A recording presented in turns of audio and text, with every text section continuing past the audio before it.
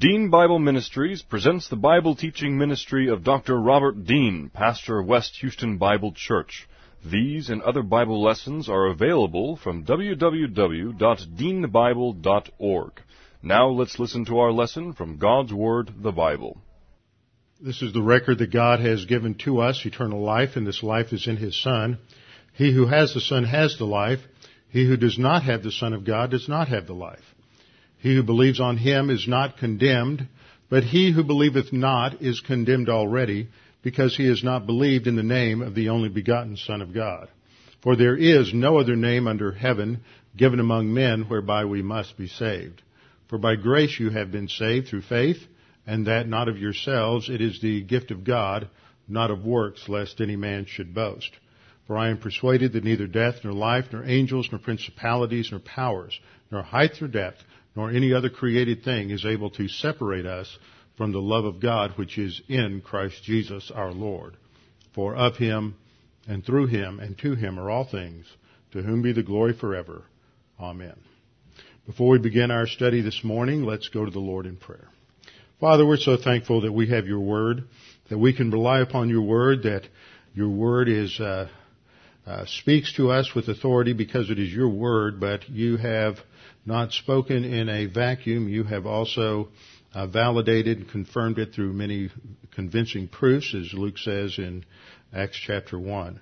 And that confirmation gives us further confidence in the veracity of Your Word, and that we can rely upon it, and we can trust it, and that we can build our lives upon it, and that indeed is the only foundation that we can have in our lives. Now, Father, as we continue our study about the truthfulness of Your Word, we pray that You would help us to understand these things, and that God the Holy Spirit would use it to reinforce our own faith and trust in Your Word, and to continue to build that confidence in our thinking that we should have in You and in Your Word. We pray this in Christ's name. Amen. We've been looking at the question of, can we trust the Bible? Can we really trust what the Word says about God? Is the Christian Bible, made up of the 66 books of the Old and New Testament, is this really the Word of God? Now, this is sort of a sub-series within our series in 1st and 2nd Kings, because this is essentially the question that is being asked of Hezekiah, and it's being asked of the inhabitants of Jerusalem who are under siege by the armies of the Assyrians.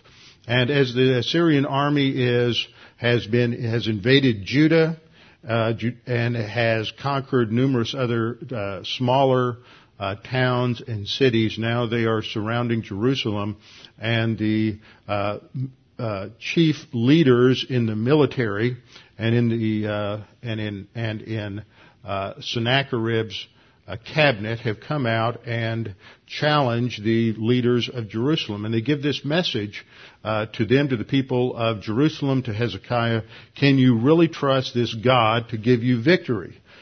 None of the other gods of any of the other peoples have been able to give them victory. And why is your God any different? Can He really save you? Can you really trust Him? Can you really believe Him? And this is the basic question that we should all ask at different times in our life. Do we really trust God? It's the question that Satan perverts and uses in Genesis chapter 3 in order to get Eve's thinking off track. Did God really say? Of course, his implication was, well, God really doesn't have your best interests at heart. You can't really trust Him. You really can't trust His Word. And this has been the challenge to truth down through the centuries. Can you really trust this? Is this really God's Word? And Satan has become very sophisticated down through the years and down through the centuries at bringing up all kinds of challenges and rationales that appeal to our sin nature, to make us think that the Bible really isn't true. It just can't be true. It just, if it were true, more people would trust it, especially in an era like the one in which we live, where there are fewer and fewer people who are really willing to trust the Word. We live in an age of apostasy, which means falling away. from the truth. An age of tremendous apostasy in evangelical Christianity and biblical Christianity in America. There have been such tremendous shifts that have taken place over the last generation, the last 40 or 50 years. And in many cases today there is such a dilution of the teaching of the Word that people do not understand how little they get in terms of teaching, and they think that they're getting great Bible teaching from sermons that are essentially nothing more than motivational, psychological exhortations, and they have nothing to do with the teaching of the Word.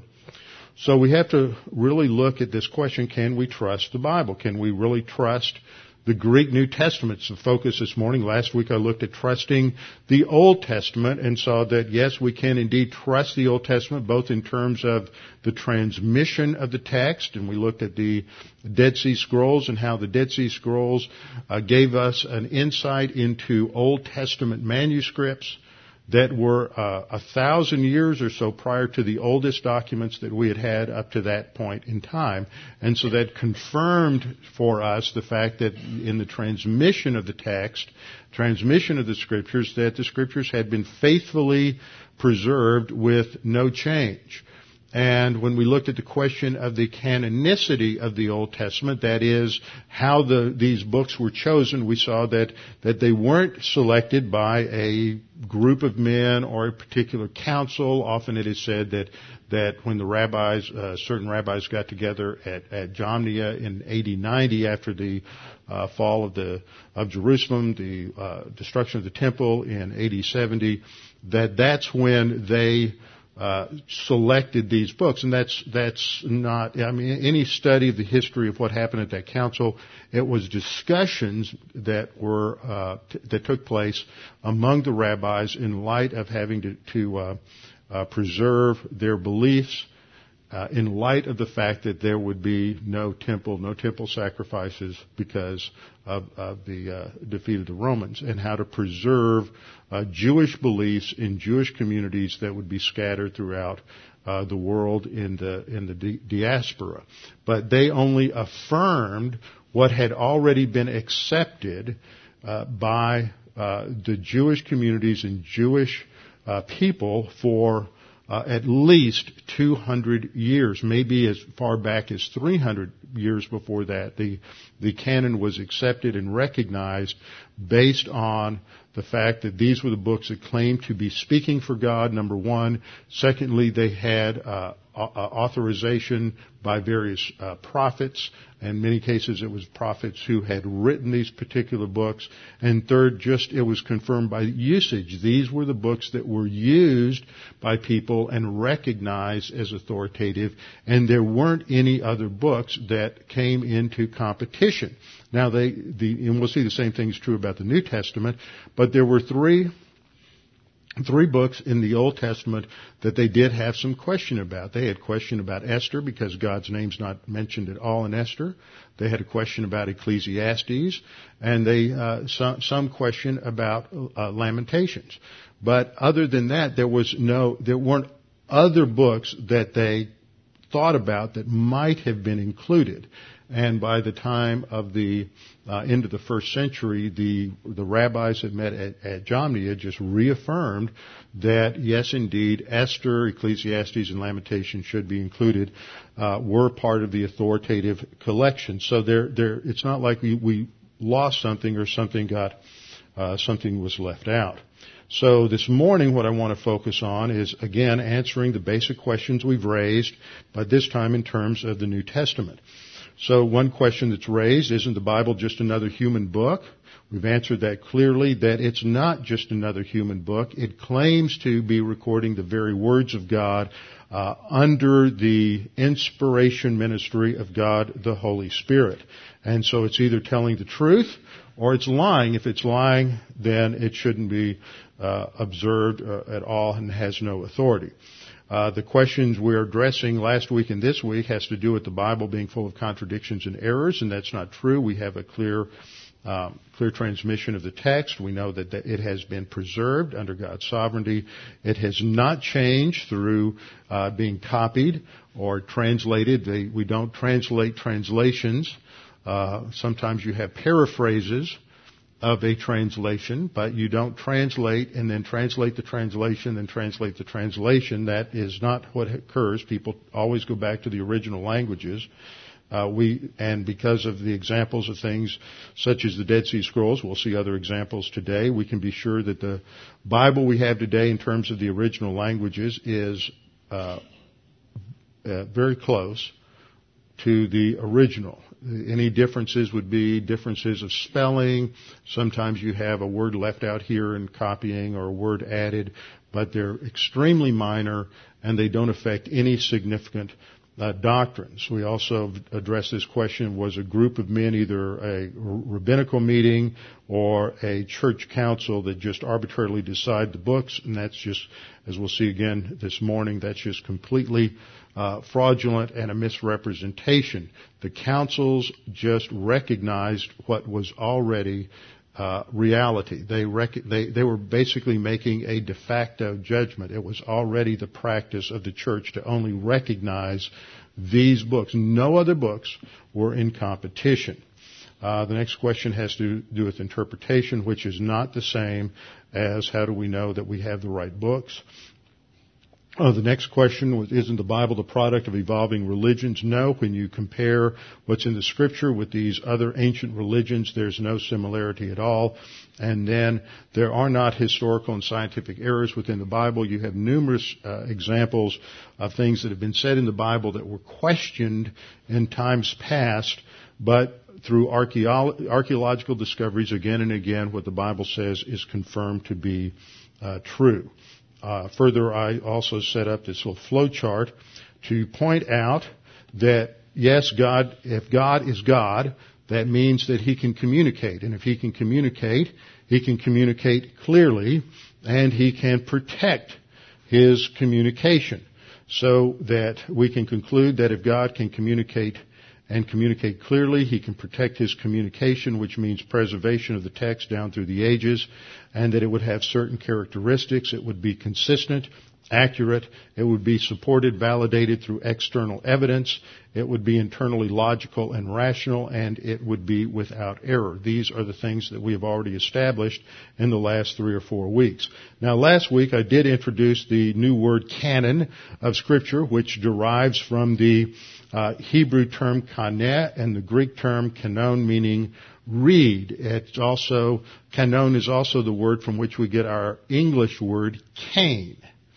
And a reed was used as a measuring device, and so it came to be referred to a standard against which everything was measured. So the term canon refers to that set group of books that are the authoritative books that are the basis for understanding God and understanding salvation. So there's an Old Testament canon and a New Testament canon. And last time we saw that up until 1948, the oldest Old Testament manuscripts that we had were around the 9th, 10th, 11th century, and that the Old Testament that we have is based on what's called the Masoretic text, which was the standardized text form that the Jews had established by the 6th century A.D., and that when we discovered the Dead Sea Scrolls, they confirmed the veracity of the Masoretic text. And so we had that 1,000-year difference between the Dead Sea Scrolls and the Masoretic text. And then the New Testament is written in just this small time frame in the 1st century. We'll see in a minute that the earliest book is only written about 44, 45. It could have been earlier.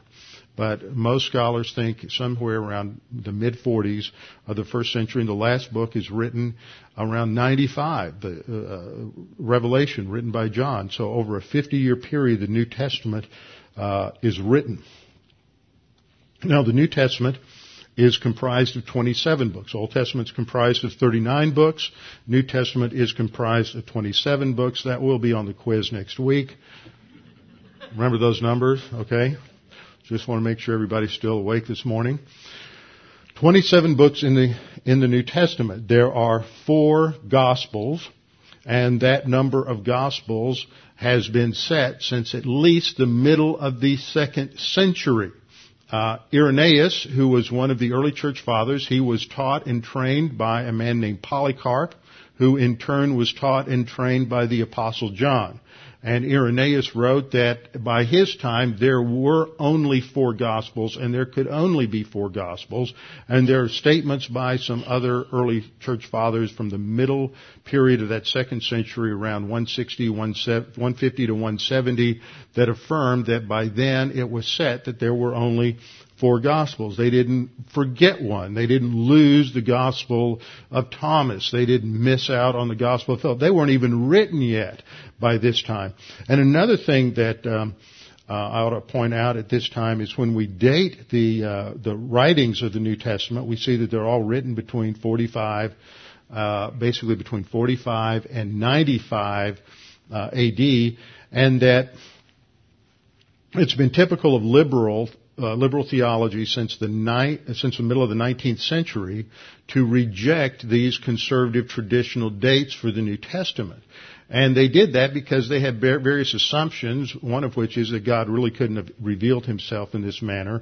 And so these are just writings like every other writing. That was their controlling presupposition as they approach the New Testament. If they had just waited about 25 years with a lot of the archaeological finds that came along, they never would have had any traction for their views at all. But they got them out there just in the nick of time, and so we still run into you'll still run into professors at major universities and minor universities and, of course, community colleges that continue to state these things as if they're true.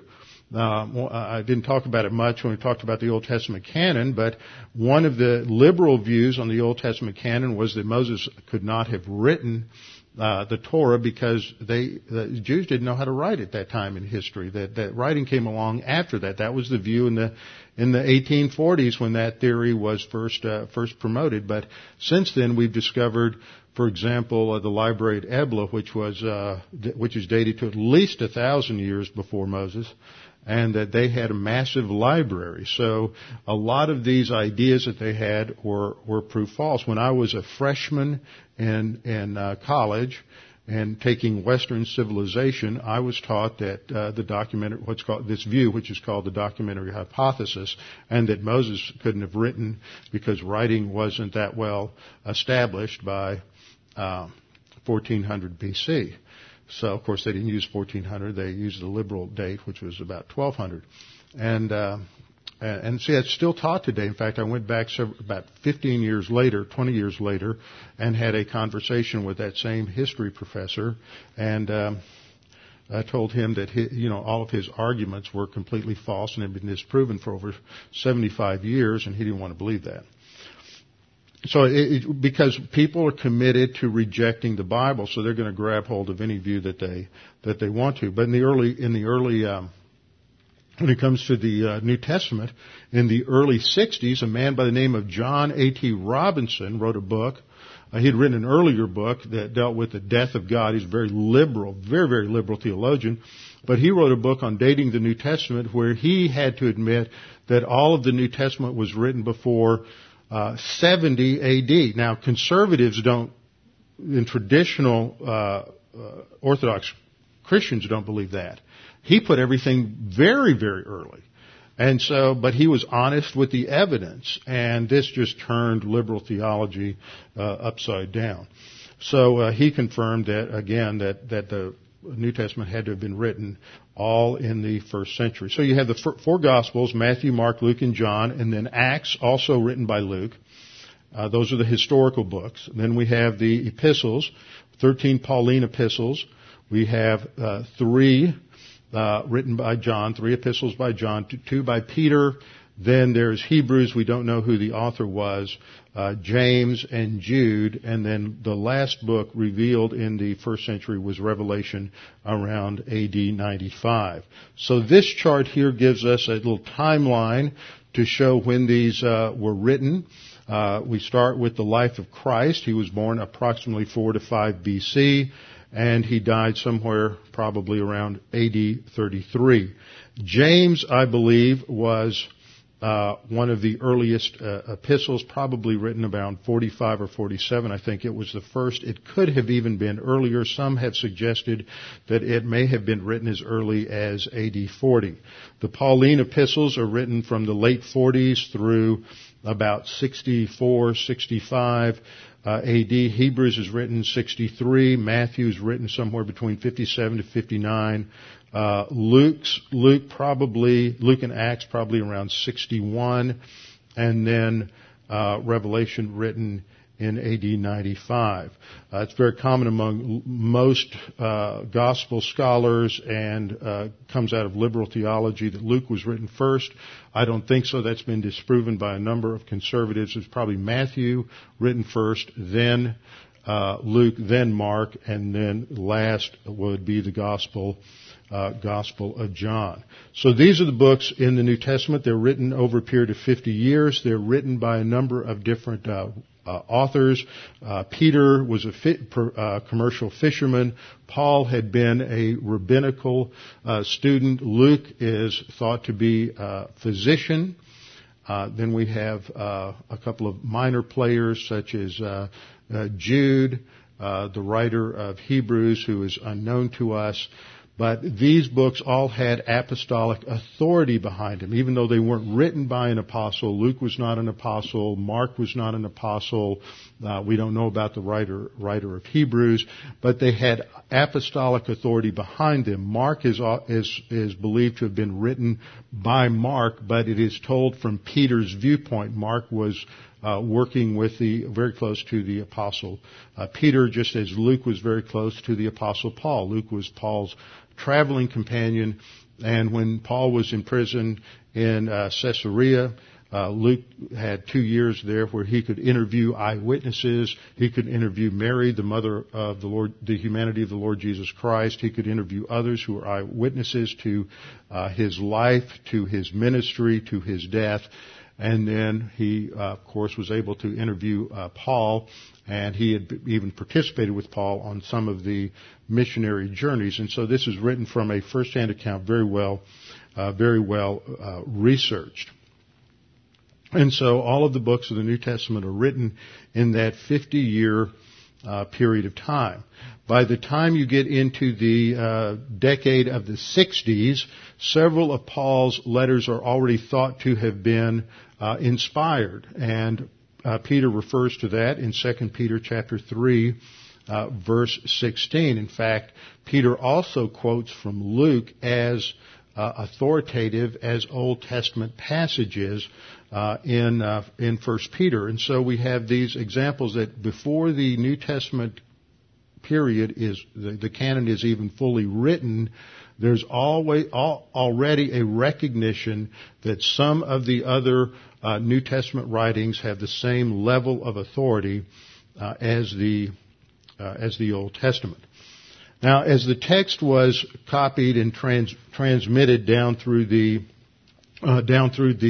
next 2 or 3 centuries, they primarily wrote these in several ways. They were written on papyrus, and papyrus would, especially in the dry climates in Egypt, would be preserved very well down through the centuries, and we've discovered a large number of papyri that either contain portions or almost all of the New Testament, and they date back to the 3rd century, 4th century, 5th century, and 6th century.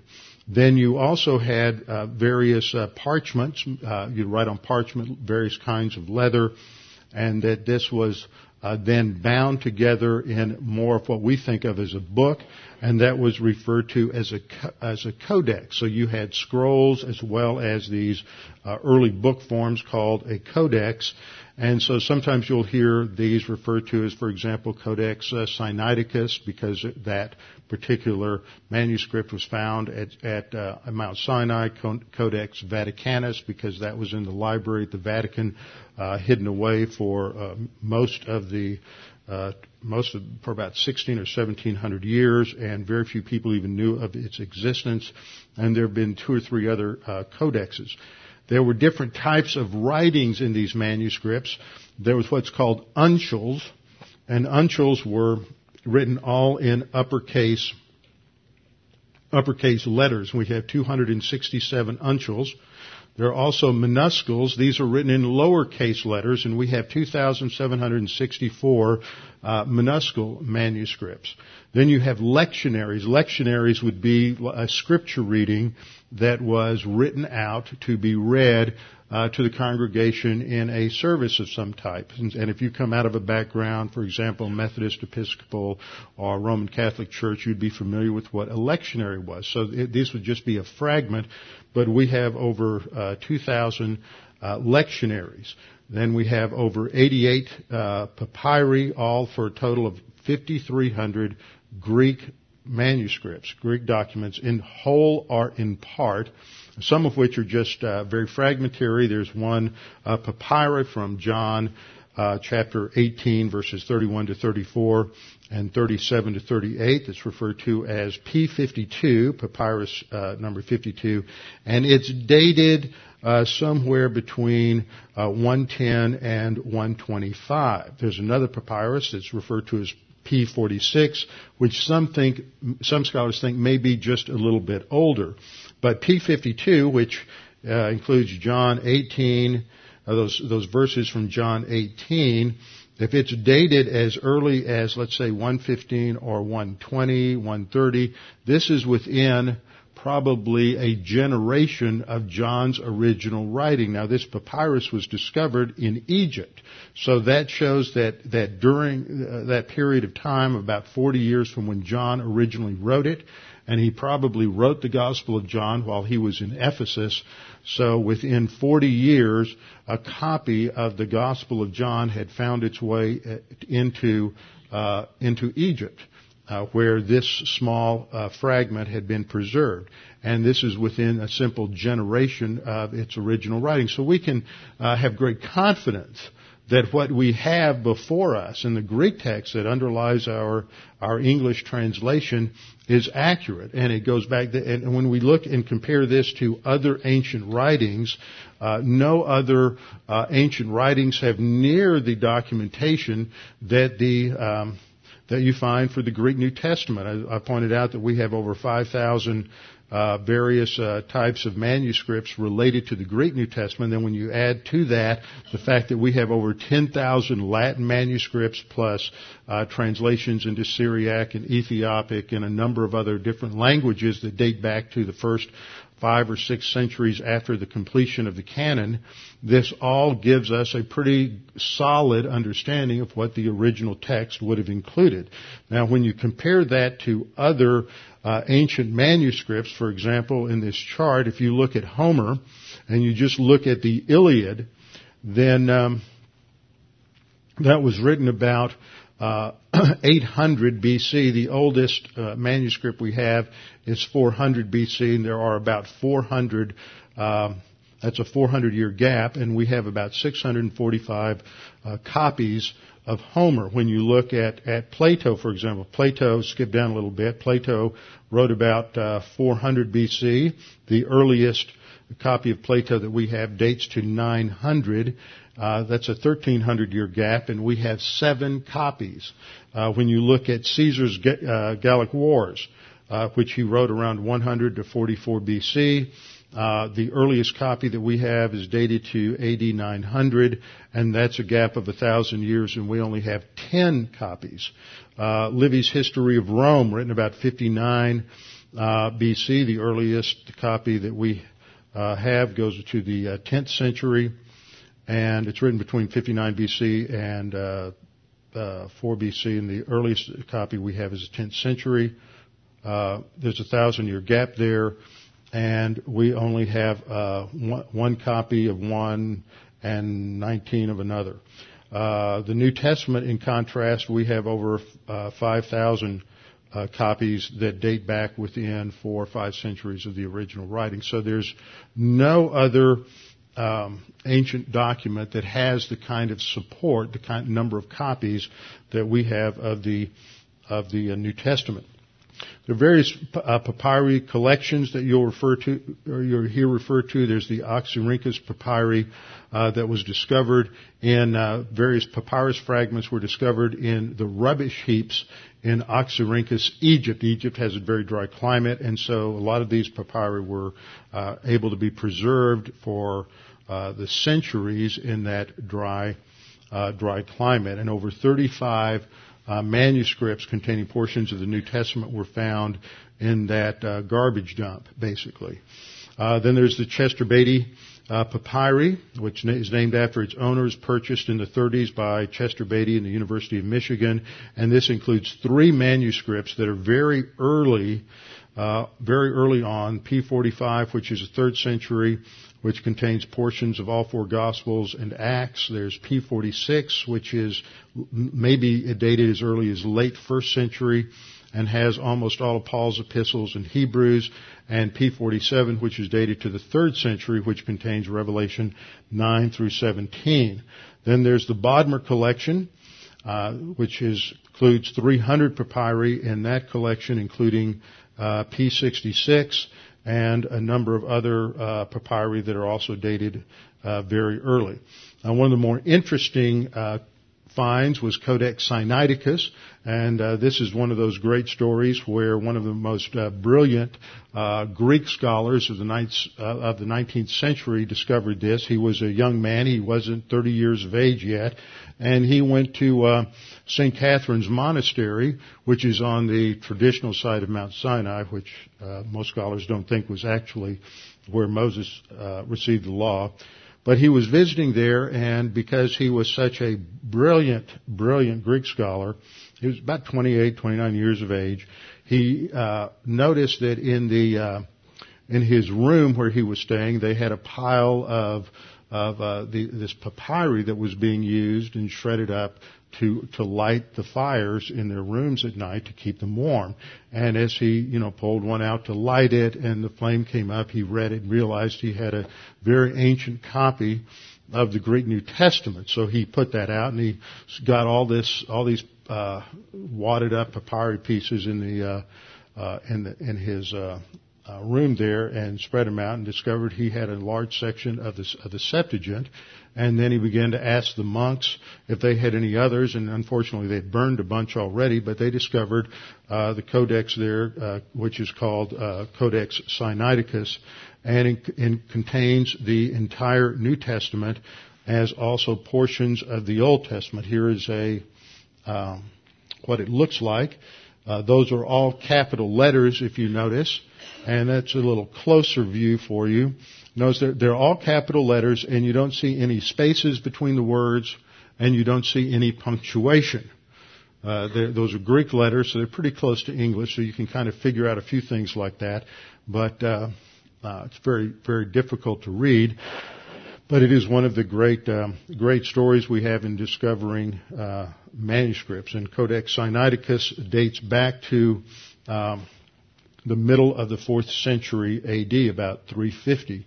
Then there's Codex Vaticanus that's been in the Vatican Library since about 1481, and it was made available only to a very, very few people. Both Tischendorf, who I just mentioned, as well as Samuel Tregelles, who was another textual scholar in the mid-19th century, were given access to it. Tregelles would go in and memorize large portions of it and come out, and because he wasn't allowed to take pen or paper or anything with him, he would be almost strip-searched every day when he went into the library and came out to make sure he wasn't taking anything or he couldn't write out any copies, and he would just memorize large sections of it, go out and write it down. And he published portions of that, which eventually put enough pressure on the Vatican to where they released a copy of that. So there's a picture of Codex Vaticanus for you. And then you have various other codexes that were found. All of these date around the 3rd to 5th century. Codex Alexandrinus is a 5th century manuscript that has nearly all of the New Testament, and it's generally thought to be very reliable in its in the Gospels and in the Pauline epistles. And so we have this great collection of ancient documents, which gives us a great confidence in the text that we have. But that's only part of the question. The other part of the question is, how did the canon come to be? How did we get these 27 books? What about some of these other things we hear about every now and then, like the Gospel of Thomas or the Gospel of Philip or the Epistle to Barnabas or the Didache, some of the other early writings from the late 1st century into the early 2nd century? And when we take a look at that early period, let me see if I can find my cursor here somewhere. There it is. So there we go. You have 3 periods of time. You have a period of separate circulation from basically AD 70 to 170, the period of separation from AD 170 to 303, and then a period of completion from 303 to 397. In the period of separate circulation, this is when Paul had written letters to the Thessalonians, to the Corinthians. Peter had written his 2 epistles. John had written his, and they were sent to the original recipient, and then they were just passed around. Churches would make copies. For example, when Paul wrote a letter to the Colossians, they were to make a copy and then send it on to the church at Hierapolis and some of the other churches in the vicinity. And so then they would begin to pass them around, and they would begin to collect them. But basically, for about 100 years, they were in a separate circulation. And then there's a period of separation when they're separating out these particular documents and manuscripts and beginning to collect them together. And this is the period from about 170 to 303. In the first period, you have a number of different church fathers who make very clear statements about what's in the canon. For example, I've got a couple here. Irenaeus, about 160, says it's not possible that the Gospels can either be more or fewer in number than they are. They had to be 4. Origen, who's also late 2nd century, early 3rd century, said, I accept the traditional view of the 4 Gospels, which alone are undeniably authentic in the Church of God on earth. He also said, I know a certain Gospel which is called the Gospel according to Thomas, and a Gospel according to Matthias. And many others have we read, lest we should in any way be considered ignorant. Nevertheless, among all these, we have appeared solely what the Church has recognized, which is that only the 4 Gospels should be accepted. And so by his time, he recognizes that as far as the Gospels are concerned, there is a definitive collection of only 4. And so this gives us great comfort to know that in the early church they had these. Another thing that we get from all of these early writings is that these pastors and teachers wrote and quoted many, many verses. Thousands of verses are quoted in their sermons, and so that also attests to the veracity of our early text. In the period of separation, which is the period from 170 to 303, this is when they began to separate out certain books and reject certain books. And you see that different early church fathers made certain statements about which books they considered to be authoritative. For example, Tertullian did not include Hebrews, James, 2 Peter, or 2nd and 3rd John. That can be understood because Hebrews didn't have a stated author, and one of the criterion was that it had apostolic authentication. And since they didn't know who wrote it, they weren't sure whether it was authoritative. James was not written to an area where he was, so that would be further away.